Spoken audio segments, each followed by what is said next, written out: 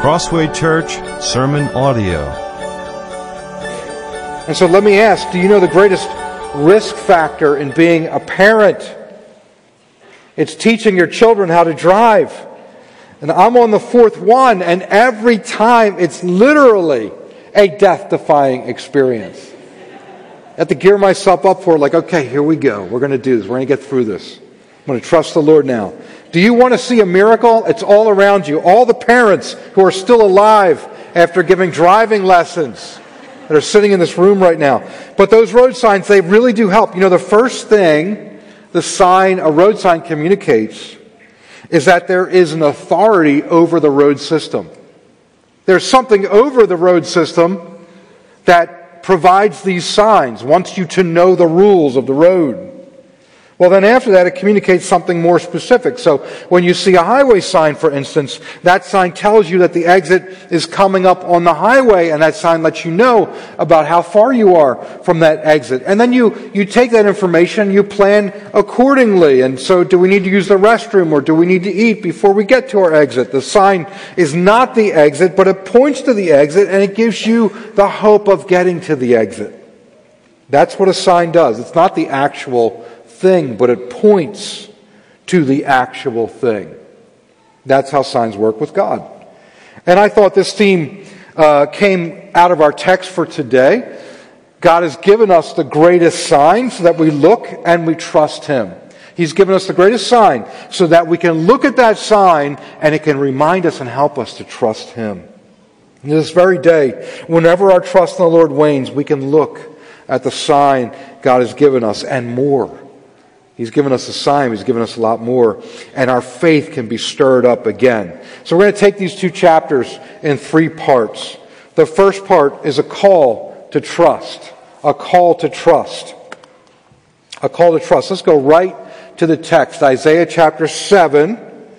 And we'll start with verses 1 and 2. I'll read it for you and we'll keep going through it, okay? Isaiah chapter 7, verses 1 and 2. In the days of Ahaz, the son of Jotham, son of Uzziah, king of Judah, Rezin, the king of Syria, and Pekah, the son of Remaliah, the king of Israel, came up to Jerusalem to wage war against it, but could not yet mount an attack against it. When the house of David was told, Syria is in league with Ephraim, the heart of Ahaz and the heart of his people shook as the trees of the forest shake before the wind. Now you remember from Isaiah chapter 6 that when Isaiah saw his vision of the Lord, he saw it in the year that King Uzziah died. So here in the very next chapter we're talking about Uzziah's grandson, Ahaz. We're talking about probably about 20 years later that Ahaz is ruling after Jotham. Then you had Ahaz. And Ahaz does not do what is right in the eyes of the Lord. 2 Kings 16 and 2 Chronicles 28 tell us that he's not a good king of Israel. He did not follow the Lord. He doesn't do what's right in the eyes of the Lord like his father and his grandfather had done. And we're going to get to that more in just a moment. But here in verses 1 to 2, we see that two nations just north of Judah are joining forces against Judah and against Jerusalem. And this would be like the two counties north of Lancaster County joining together to attack and conquer Lancaster County.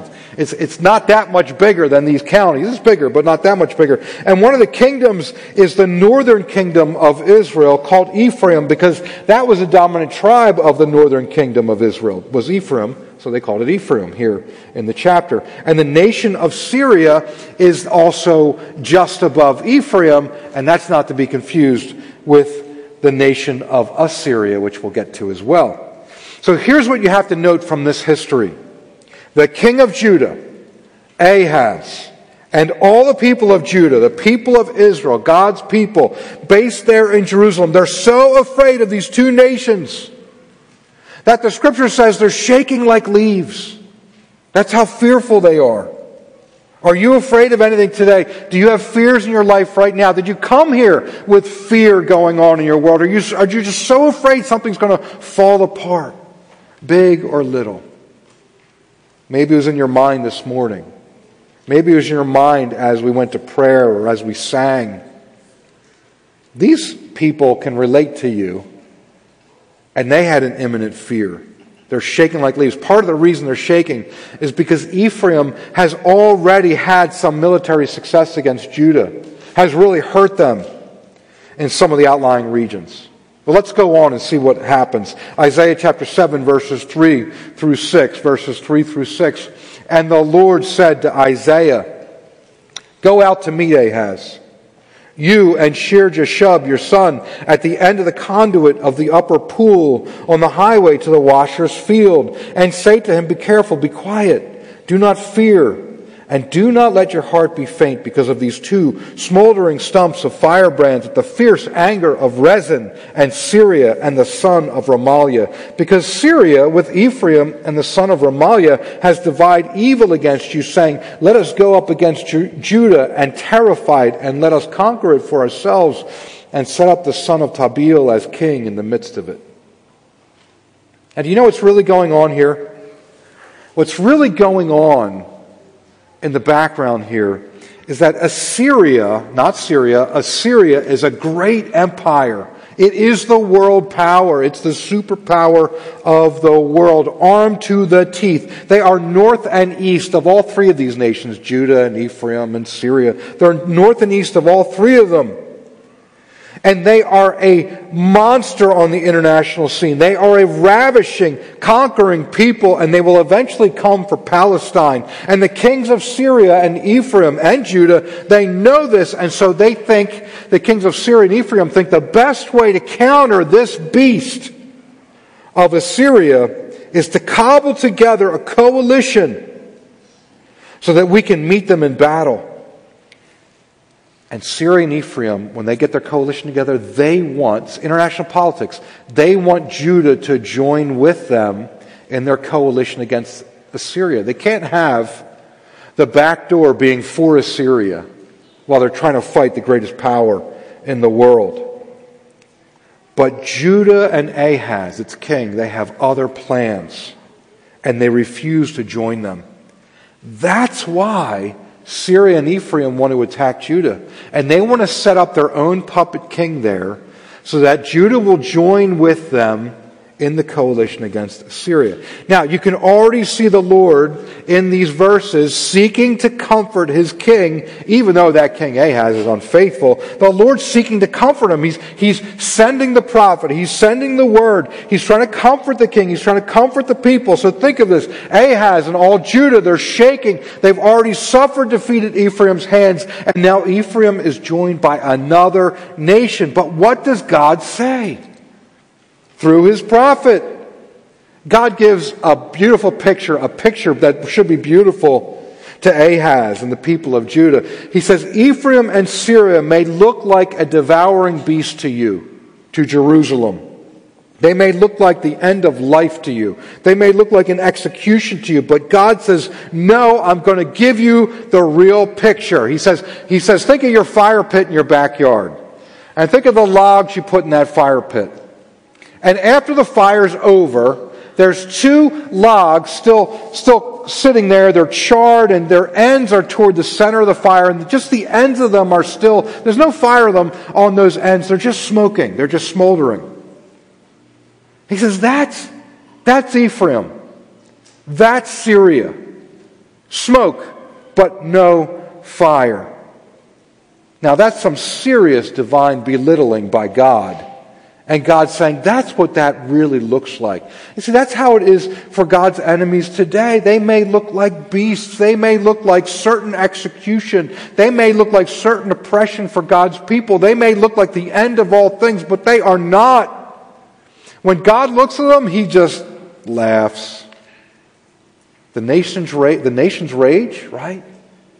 And the King in heaven does what? He laughs. That's true for us today. No matter what's happening in this world, God looks and says, don't be worried about that.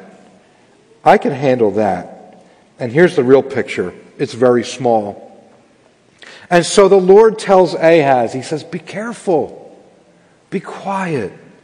Do not fear, and do not let your heart be faint because of them. Do you know why Ahaz should not fear? Because of what God's about to say. So look at Isaiah chapter 7. Look at verses 7 to 9. And look what God is going to say. Thus says the Lord God, it shall not stand. It shall not come to pass. For the head of Syria is Damascus, and the head of Damascus is Rezin. And within 65 years, Ephraim will be shattered from being a people, and the head of Ephraim is Samaria, and the head of Samaria is the son of Remaliah. If you are not firm in faith, you will not be firm at all. If you are not firm in faith, you will not be firm at all.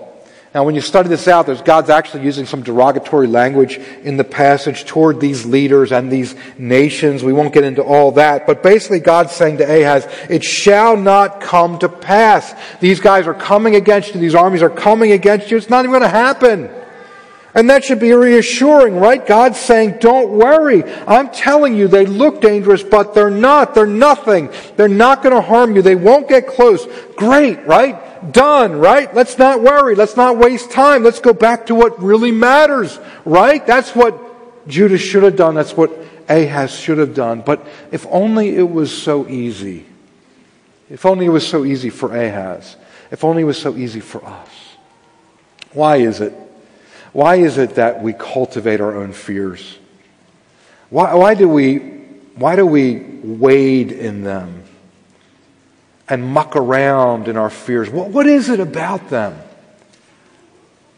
Is there some delight that our sinful heart takes from holding on to fear and saying, oh, this is so bad. This is so bad. If I have to do these things. I have to worry about this. I have to keep this close to me, rather than saying, you know what? I'm going to trust you, God. I'm going to be careful. I'm going to be quiet. What is it about our souls that delights in our fears? If only it was so easy. So you can see in the words of Ahaz that Ahaz, he needs adjustment. He's exhorted to demonstrate faith in God because he's lacking faith in God. These words that are said to him, think of these words that characterize the working out of faith in God from verse 4. God says through Isaiah, he says, be careful, be quiet, do not fear, do not let your heart be faint because. Isn't that interesting? God says, be careful. He says to Ahaz, be careful. You ever think of that when you're fearful? See, when you're fearful, a lot of times we're careful of the wrong things and not careful of the right things, right? But God's saying, you need to be careful of me. Not of that thing that you fear, but of me. God says, be careful. Be careful that you think and act and speak in accordance with who I am and my power, and that I'm over all things. In other words, don't let fear drive your words because they'll end up being foolish words. And don't act in fear because it will backfire. And then God says, be quiet. You're fearful? What happens when we're fearful? One of the first things that happens when we're anxious, for many of us, maybe not all of us, but for many of us, the first thing is our mouths start to run. Our mouths start to run. We got to put words together. Sometimes we excuse and say, well, I'm just a verbal processor. But you know what God's word says, right? It says, be quick to listen, be slow to speak, be slow to be angry. And so maybe we shouldn't let our mouths run as much because where there's many words, there's sin. Don't let yourself be filled with anxious energy. Don't run around with your hair on fire. Be still. Be quiet. Be careful. Don't let fear drive you because it will drive you to weariness.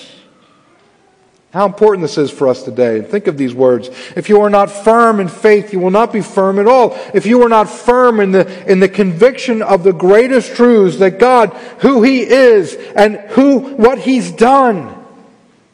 If you're not firm in those convictions, and for us it's clear who He is and what He's done, it's Jesus. If you're not clear in those convictions, if you're not firm in those convictions, then you're going to be in constant danger and constant woe in this life, and you will melt in the face of troubles. Let me ask, brothers and sisters, wouldn't you rather be the one that others can look to at a time of distress? Wouldn't you like to be the one that is anchored in faith in Christ Jesus, knowing that He's in command and He's got our lives in His hands? Wouldn't you want to be the one that's firm in that conviction and that others can look to in times of crisis and find help in your steady faith? Rather than the one that drains others, or rather than the one who makes things more difficult, or rather than the one who constantly needs care, rather than the one who's running with words, if you would rather be the one who contributes to the comfort of others and the stability of the body in crisis, then be firm in the faith.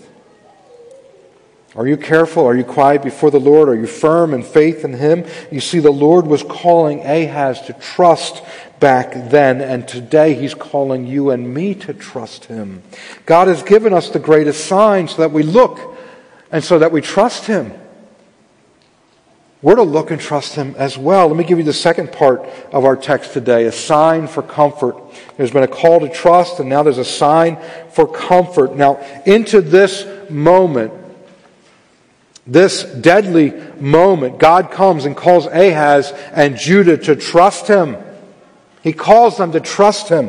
But in His great mercy, God calls them to trust, and in His great mercy, He says, I'll tell you what, I want to give you reassurance. I want to reassure you that I will do what I say. So the means God is going to use to remove the threat of the two kings and this invasion, this siege of Jerusalem, the means the Lord is going to use to remove those, that's going to take a couple of years. It's not going to be next week or tomorrow. It's going to take a couple of years. And as we all know how impatient we are, I mean, a couple of years, that seems like forever, right? I can't stand anything for a couple of years. But it's not that long, but it's still going to take a couple of years. So right now, God says, I'm going to offer you a sign. I'm offering a sign to His king. He's offering a sign to His king. And He offers this sign immediately so that Ahaz and all Judah could look at the sign and remember that God said He's going to take care of this. And He's going to do so within a couple of years. You could look at the sign and you're going to see that God's going to do this. And I know we referenced 65 years earlier. You're going to see in the text that there's another reference really to the immediate handling of these problems within 2 years.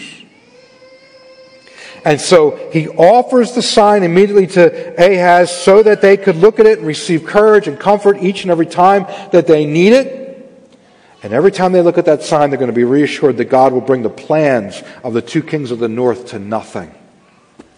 And here's what happens. So Isaiah chapter 7, verses 10 through 16.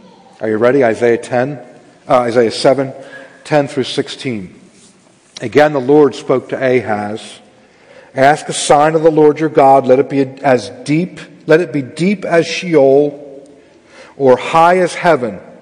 But Ahaz said, I will not ask, and I will not put the Lord to the test. And he said, Hear then, O house of David. Is it too little for you to weary men, that you weary my God also?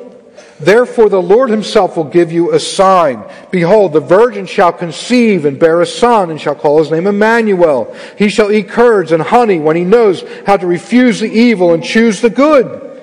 For before the boy knows how to refuse the evil and choose the good, the land whose two kings you dread will be deserted. Now imagine this. Imagine this for a moment. Kind of like you're in Ahaz's shoes. God offers you a sign. What's troubling you today? What's on your mind? What's in your heart? Is there anything you fear? Where are you tempted? Do you have it in mind yet? What is it that you fear? Do you have it in mind? Okay. Let's say the Lord comes to you and says, okay, I'm going to take care of that thing. It will be completely dealt with within 2 years. And for right now, ask me for any sign as a down payment, as a reassurance that I will do as I have said. Go ahead. You know, what are some of the potential signs? Do you want Peter to use your name in the sermon today? You know, he throws it out there, then you'll know, there's the sign. God's going to take care of this. You know, or do you want the sun to turn back a few hours? God's done that kind of thing before. Or do you want the Eagles to win the Super Bowl? No, that's too much of a miracle. I don't think you can. That's lower than Sheol. You can't ask for that sign. You name it, God says, and I'll do it. You know, if the Lord did that, what would you say? Now we need to be careful. because we're not facing the prophet of God who God is speaking through and saying to us, ask me for a sign no matter what. That's not us. We have our sign, okay? And so we got to be careful in that whole sign arena. But my point is, imagine yourself in Ahaz's shoes. Well, here's what not to do. Here's what not to do. Ahaz declines. And he does so in the most pious way. He refers to Deuteronomy 6, where God's people are commanded to not put the Lord their God to the test. And so he wrongly connects that verse to this moment. He says, oh no, I'm too humble and I'm too righteous for that. But the truth is, he's neither humble nor righteous. Ahaz is a liar. And do you know why he didn't want that sign? He doesn't want that sign because he doesn't trust God. He doesn't want that sign because he doesn't believe. And he doesn't want his unbelief to be messed with. And he doesn't want his unbelief to be embarrassed. He doesn't believe, so he doesn't want the sign. Now that's quite a thing. God's offering to act, and to act in such a way to reassure you that he's going to save you, and he declines it. And we know from 2 Kings 16 that Ahaz will reach out to the king of Assyria, that monstrous superpower in the world, and that king, Tiglath-Pileser III, to save him. He's going to reach out to him to save him from Syria and from Ephraim. He's going to pay him a lot of money to do so. He's going to send a bunch of money, and then he's going to ask the king of Assyria, hey, take this money, come attack my enemies, and keep me at peace. And you see, Ahaz, he's not concerned about God's glory here. He's not saying, oh no, wouldn't that be putting God to the test? I could never do such a thing. He doesn't care about God's glory. He doesn't care about God's honor. He doesn't fear God. But in that moment, boy, does he pretend to, doesn't he? He pretends to. Do you see how piety can be a cover for unbelief or worse? And here is the Lord holding out reassurance to the king, and the king rejects him. And does so in words that feign honor. How treacherous. And yet, we can find this kind of treachery in our own hearts, can't we? But we're not really honest with ourselves about why we've done what we do. We can find that very treachery there in our hearts. Are we being honest with ourselves, with our own hearts? Are we being honest about why we do things we do, why we don't do the things that we do, why we do fear the things that we fear? Are we being honest about why we end up in conflicts? That kind of treachery lurks in the heart of sinful man. And God wants to root it out of us. And He does it as we trust Him and as we have faith in Him, as we walk before Him. As we do that, we get to see the contrast of what's going on inside of us, what it looks like to trust God and what it doesn't. And in that, God uses it to demonstrate to us what needs to go, what's not trusting Him, what's not fearing Him. And we get to put that side of things to death. And because Ahaz doesn't ask for the sign, and because he's behaving so treacherously, so falsely, and yet so piously, so falsely piously, God Himself will give the sign. And you heard the prophet say, is it not enough for you to weary men? You're weary. I'm trying to bring you Isaiah is saying, I'm trying to bring you the word of God. This is wearisome. Are you trying to weary God as well with your nonsense? God sees right through that. And so God Himself gives the sign. And that sign is a baby boy to be named Immanuel. And the hard thing about our text, this baby that's to be born and named Immanuel, the hard thing about our text is that there's some ambiguity. The word there that's used, the Hebrew word that's used and translated here in the ESV as virgin, there's some ambiguity as to how that should be translated. So people ask, should it be translated as young woman or as handmaiden or as it is here virgin? And the answer to the question is that this is an intentional ambiguity. The answer to the question is, should it be translated young woman or virgin? The answer to that is yes.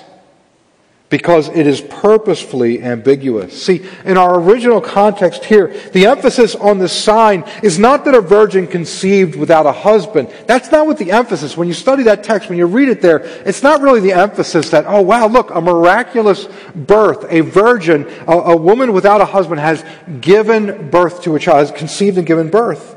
That's not the emphasis here in the original text. The emphasis here is on the idea that before the child is 2 years old, your enemies are going to be completely powerless, and this situation will be utterly resolved. That's what the emphasis is on. This is that there will be a child by the time that child is 2 years old. That's the emphasis in the original context. The child's name is to be Immanuel, or God with us. You see the sign there. This is a specific child that's going to be born and remind Ahaz and God's people that God is with us. And within 2 years, you'll know it. But it's also true that any child that was born at that time, an Israelite could look at any child born at that time, around that same time, and they could take reassurance because of God's sign that He's with them. And they could look at that child and say, oh, the child's a year old. Oh, well, within a year, about a year, God's going to resolve this situation. Because it'll be before the child knows between good or evil. So around the age of 2. And that was the emphasis there. But this prophecy from Isaiah has a deeper, fuller, and ultimate meaning. And so Matthew chapter 1, verses 18 to 23, I'll read it to you. Matthew chapter 1, 18 to 23. Now the birth of Jesus Christ took place in this way. When his mother Mary had been betrothed to Joseph, before they came together, she was found to be with child from the Holy Spirit. And her husband Joseph, being a just man and unwilling to put her to shame, resolved to divorce her quietly. But as he considered these things, behold, an angel of the Lord appeared to him in a dream, saying, Joseph, son of David, do not fear to take Mary as your wife, for that which is conceived in her is from the Holy Spirit. She will bear a son, and you shall call his name Jesus, for he will save his people from their sins. All this took place to fulfill what the Lord had spoken by the prophet. Behold, the virgin shall conceive and bear a son. They shall call his name Immanuel, which means God with us. You see, the first Immanuel was just a sign that God would be with Judah at this time, and that within 2 years he would take care of their deadly struggle. But the real Immanuel is actually, truly, in reality, God with us. God in fellowship with us. God down here with us. That's Immanuel. God in human flesh, God born of an actual virgin, God miraculously born as a baby in human flesh, our Lord Jesus, God with us, is the reason we trust now. He is both the greatest sign and the fulfillment of that sign. And there is nothing, brothers and sisters, absolutely nothing, not a thing that you and I should fear on this earth. God has given us the greatest sign so that we look and so that we trust Him. Let me give you, there it is, the third part of our message this morning, a warning to remind, a warning to remind. Now keep in mind, Ahaz did not believe in God's power or God's willingness to save or something. He may have had reasons like, I tried that, I went to Yahweh and it didn't work. And it's because he's approaching God in this, what can I get out of it mentality rather than, you're God and I bow before you and you're my all in all. Kind of like what Isaiah was an example for us in chapter 6 when he sees the Lord high and lifted and exalted and his hem filling the temple.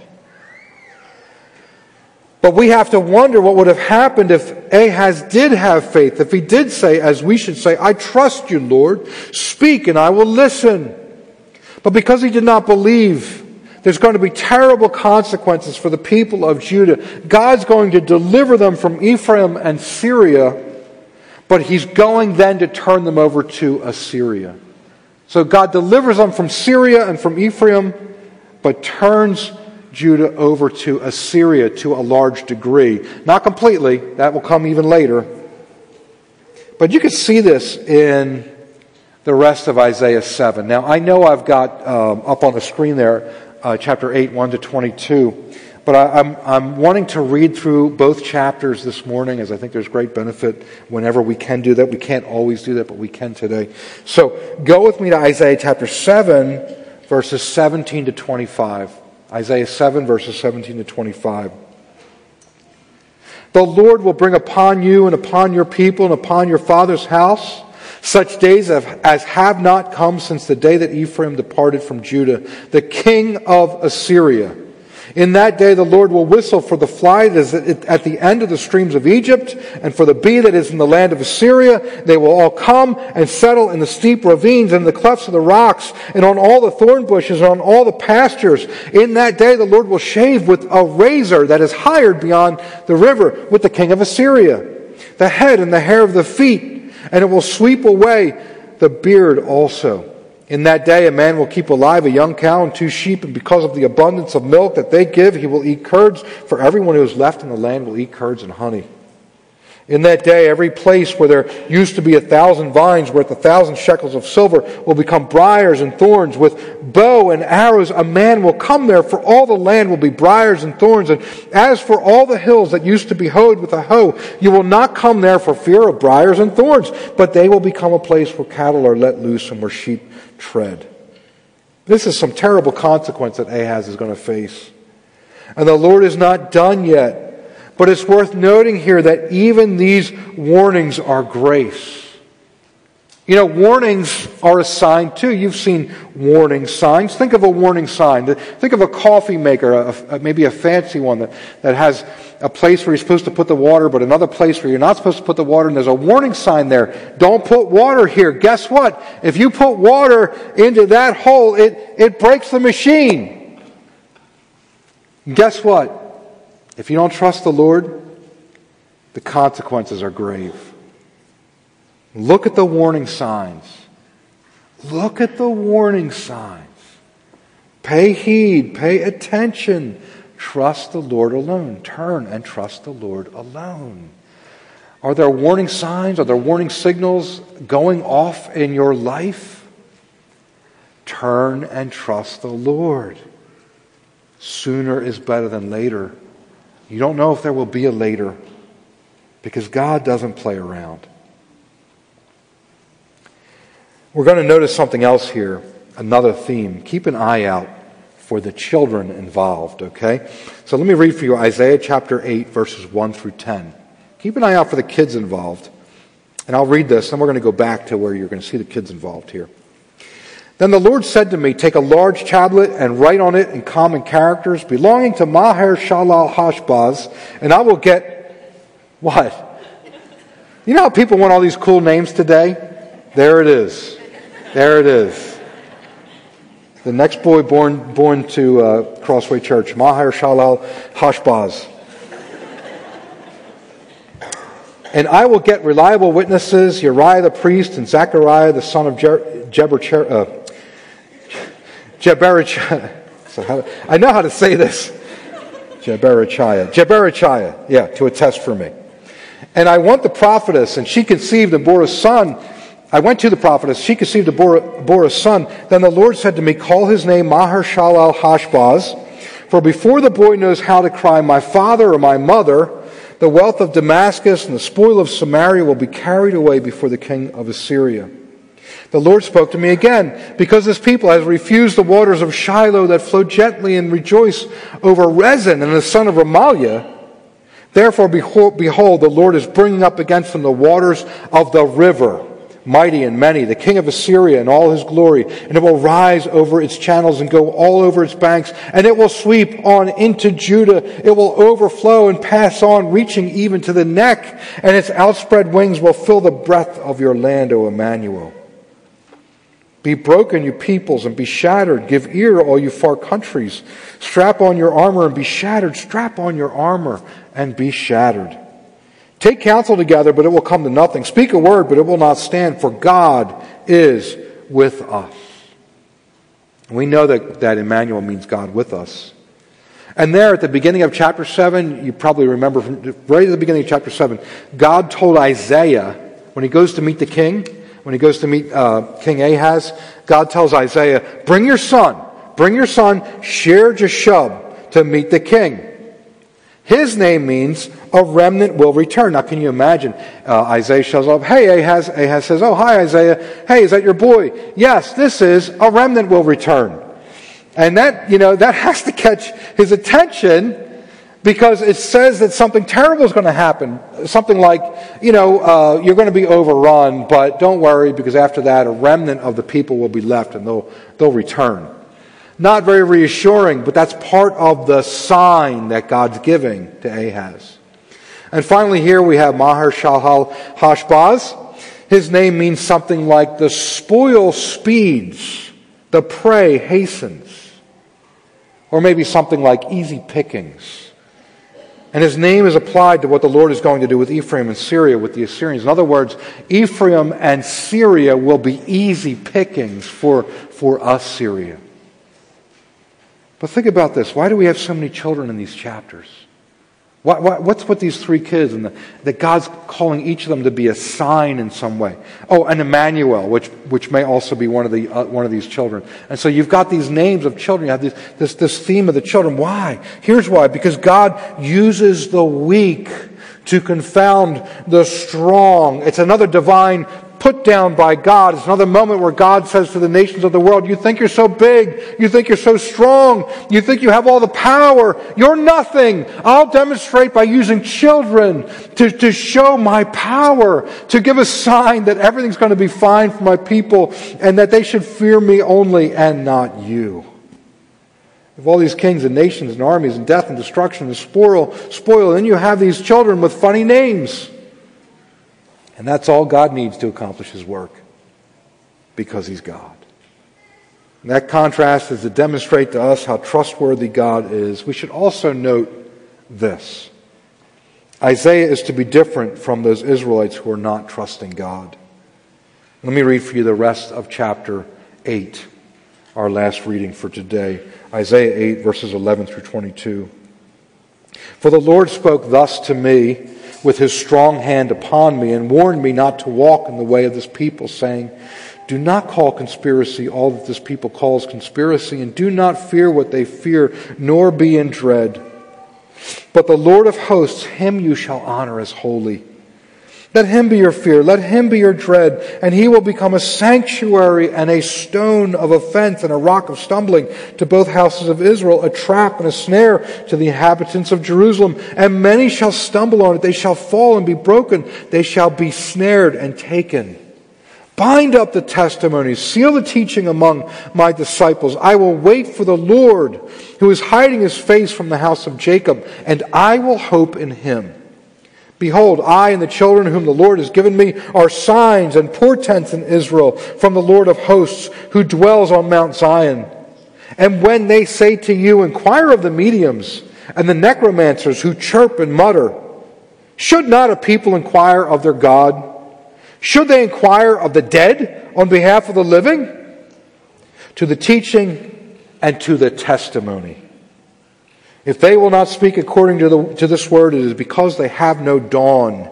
They will pass through the land greatly distressed and hungry. And when they are hungry, they will be enraged and will speak contemptuously against their king and their God and turn their faces upward. And they will look to the earth, but behold, distress and darkness, the gloom of anguish, and they will be thrust in the thick darkness. Think of that word conspiracy you saw early in this portion of the text. Conspiracy.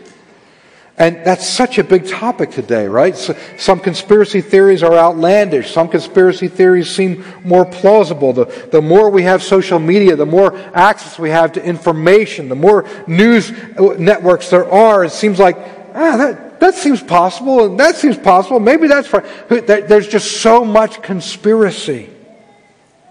Now, in our text, Ahaz is the one working the conspiracy. He's conspiring against his neighbor kings by joining with Assyria. He's doing the back room. He's in the back rooms doing the backroom deals. He's putting his bet on the big dog. He's being shrewd in that back room. He's pulling the money together. He's taking it out of the temple if he needs it. He's getting wherever he needs it. He's getting the payment out. He's hedging his bets. He's covering all the bases. And God is saying to Isaiah, you don't have to worry about all that. You don't have to worry about it. I've got it covered. I'll take care of it. He's saying to Isaiah, just fear me. I know every bit of backroom dealings. I know all the shrewdness of humanity. I know all about the powers that be, the ones with the wealth and the power and the pull. I know all the names, and I know all that they've done. I know all that they're planning. And I'm telling you, you don't have to worry about it. God's saying to Isaiah, you don't have to worry about it. God's saying to Isaiah with a strong word, you be sure to follow me. You be sure to trust me. If you're going to fear someone, you fear me. And don't worry about all that. And that's simple. We can do that, right? And it's good. And it's what we need to do. Don't worry about all that. Fear the Lord. He's going to show us what steps to take. He'll call us to action from time to time. But He's the one that we're to fear in this world. What if Isaiah didn't take this warning from the Lord? What if he said, no, I want my teaching to be acceptable now. I want it to be popular now. I will change my message ever so much so that it's acceptable to the Israelites I'm preaching to. I've got abilities. I've got gifts. I can have standing. I could have crowds of people who will give to my campaign. I want the credit for what I'm doing.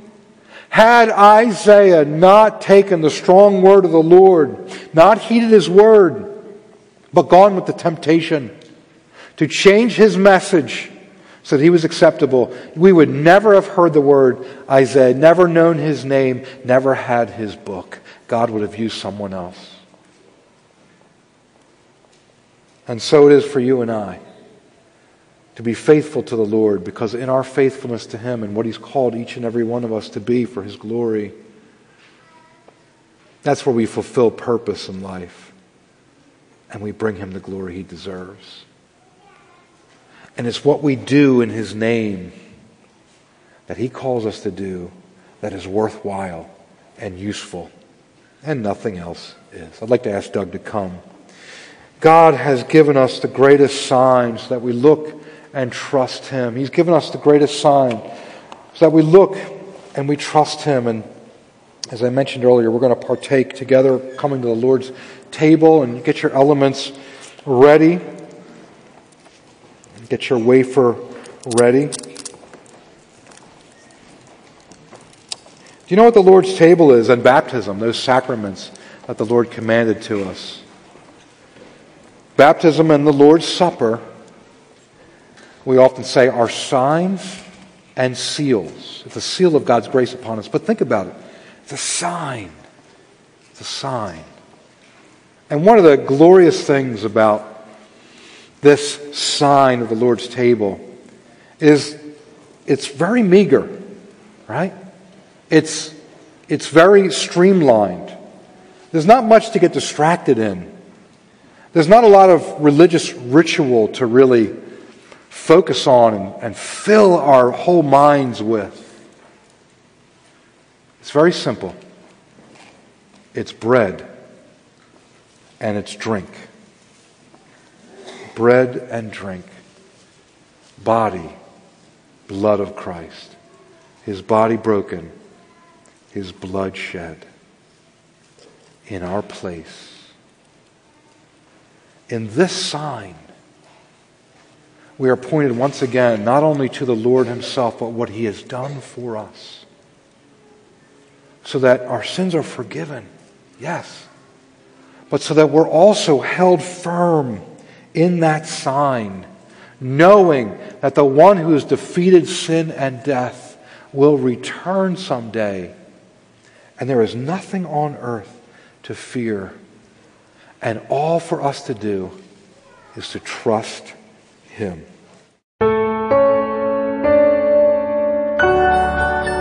For more information, head to our website at crosswaypa.org.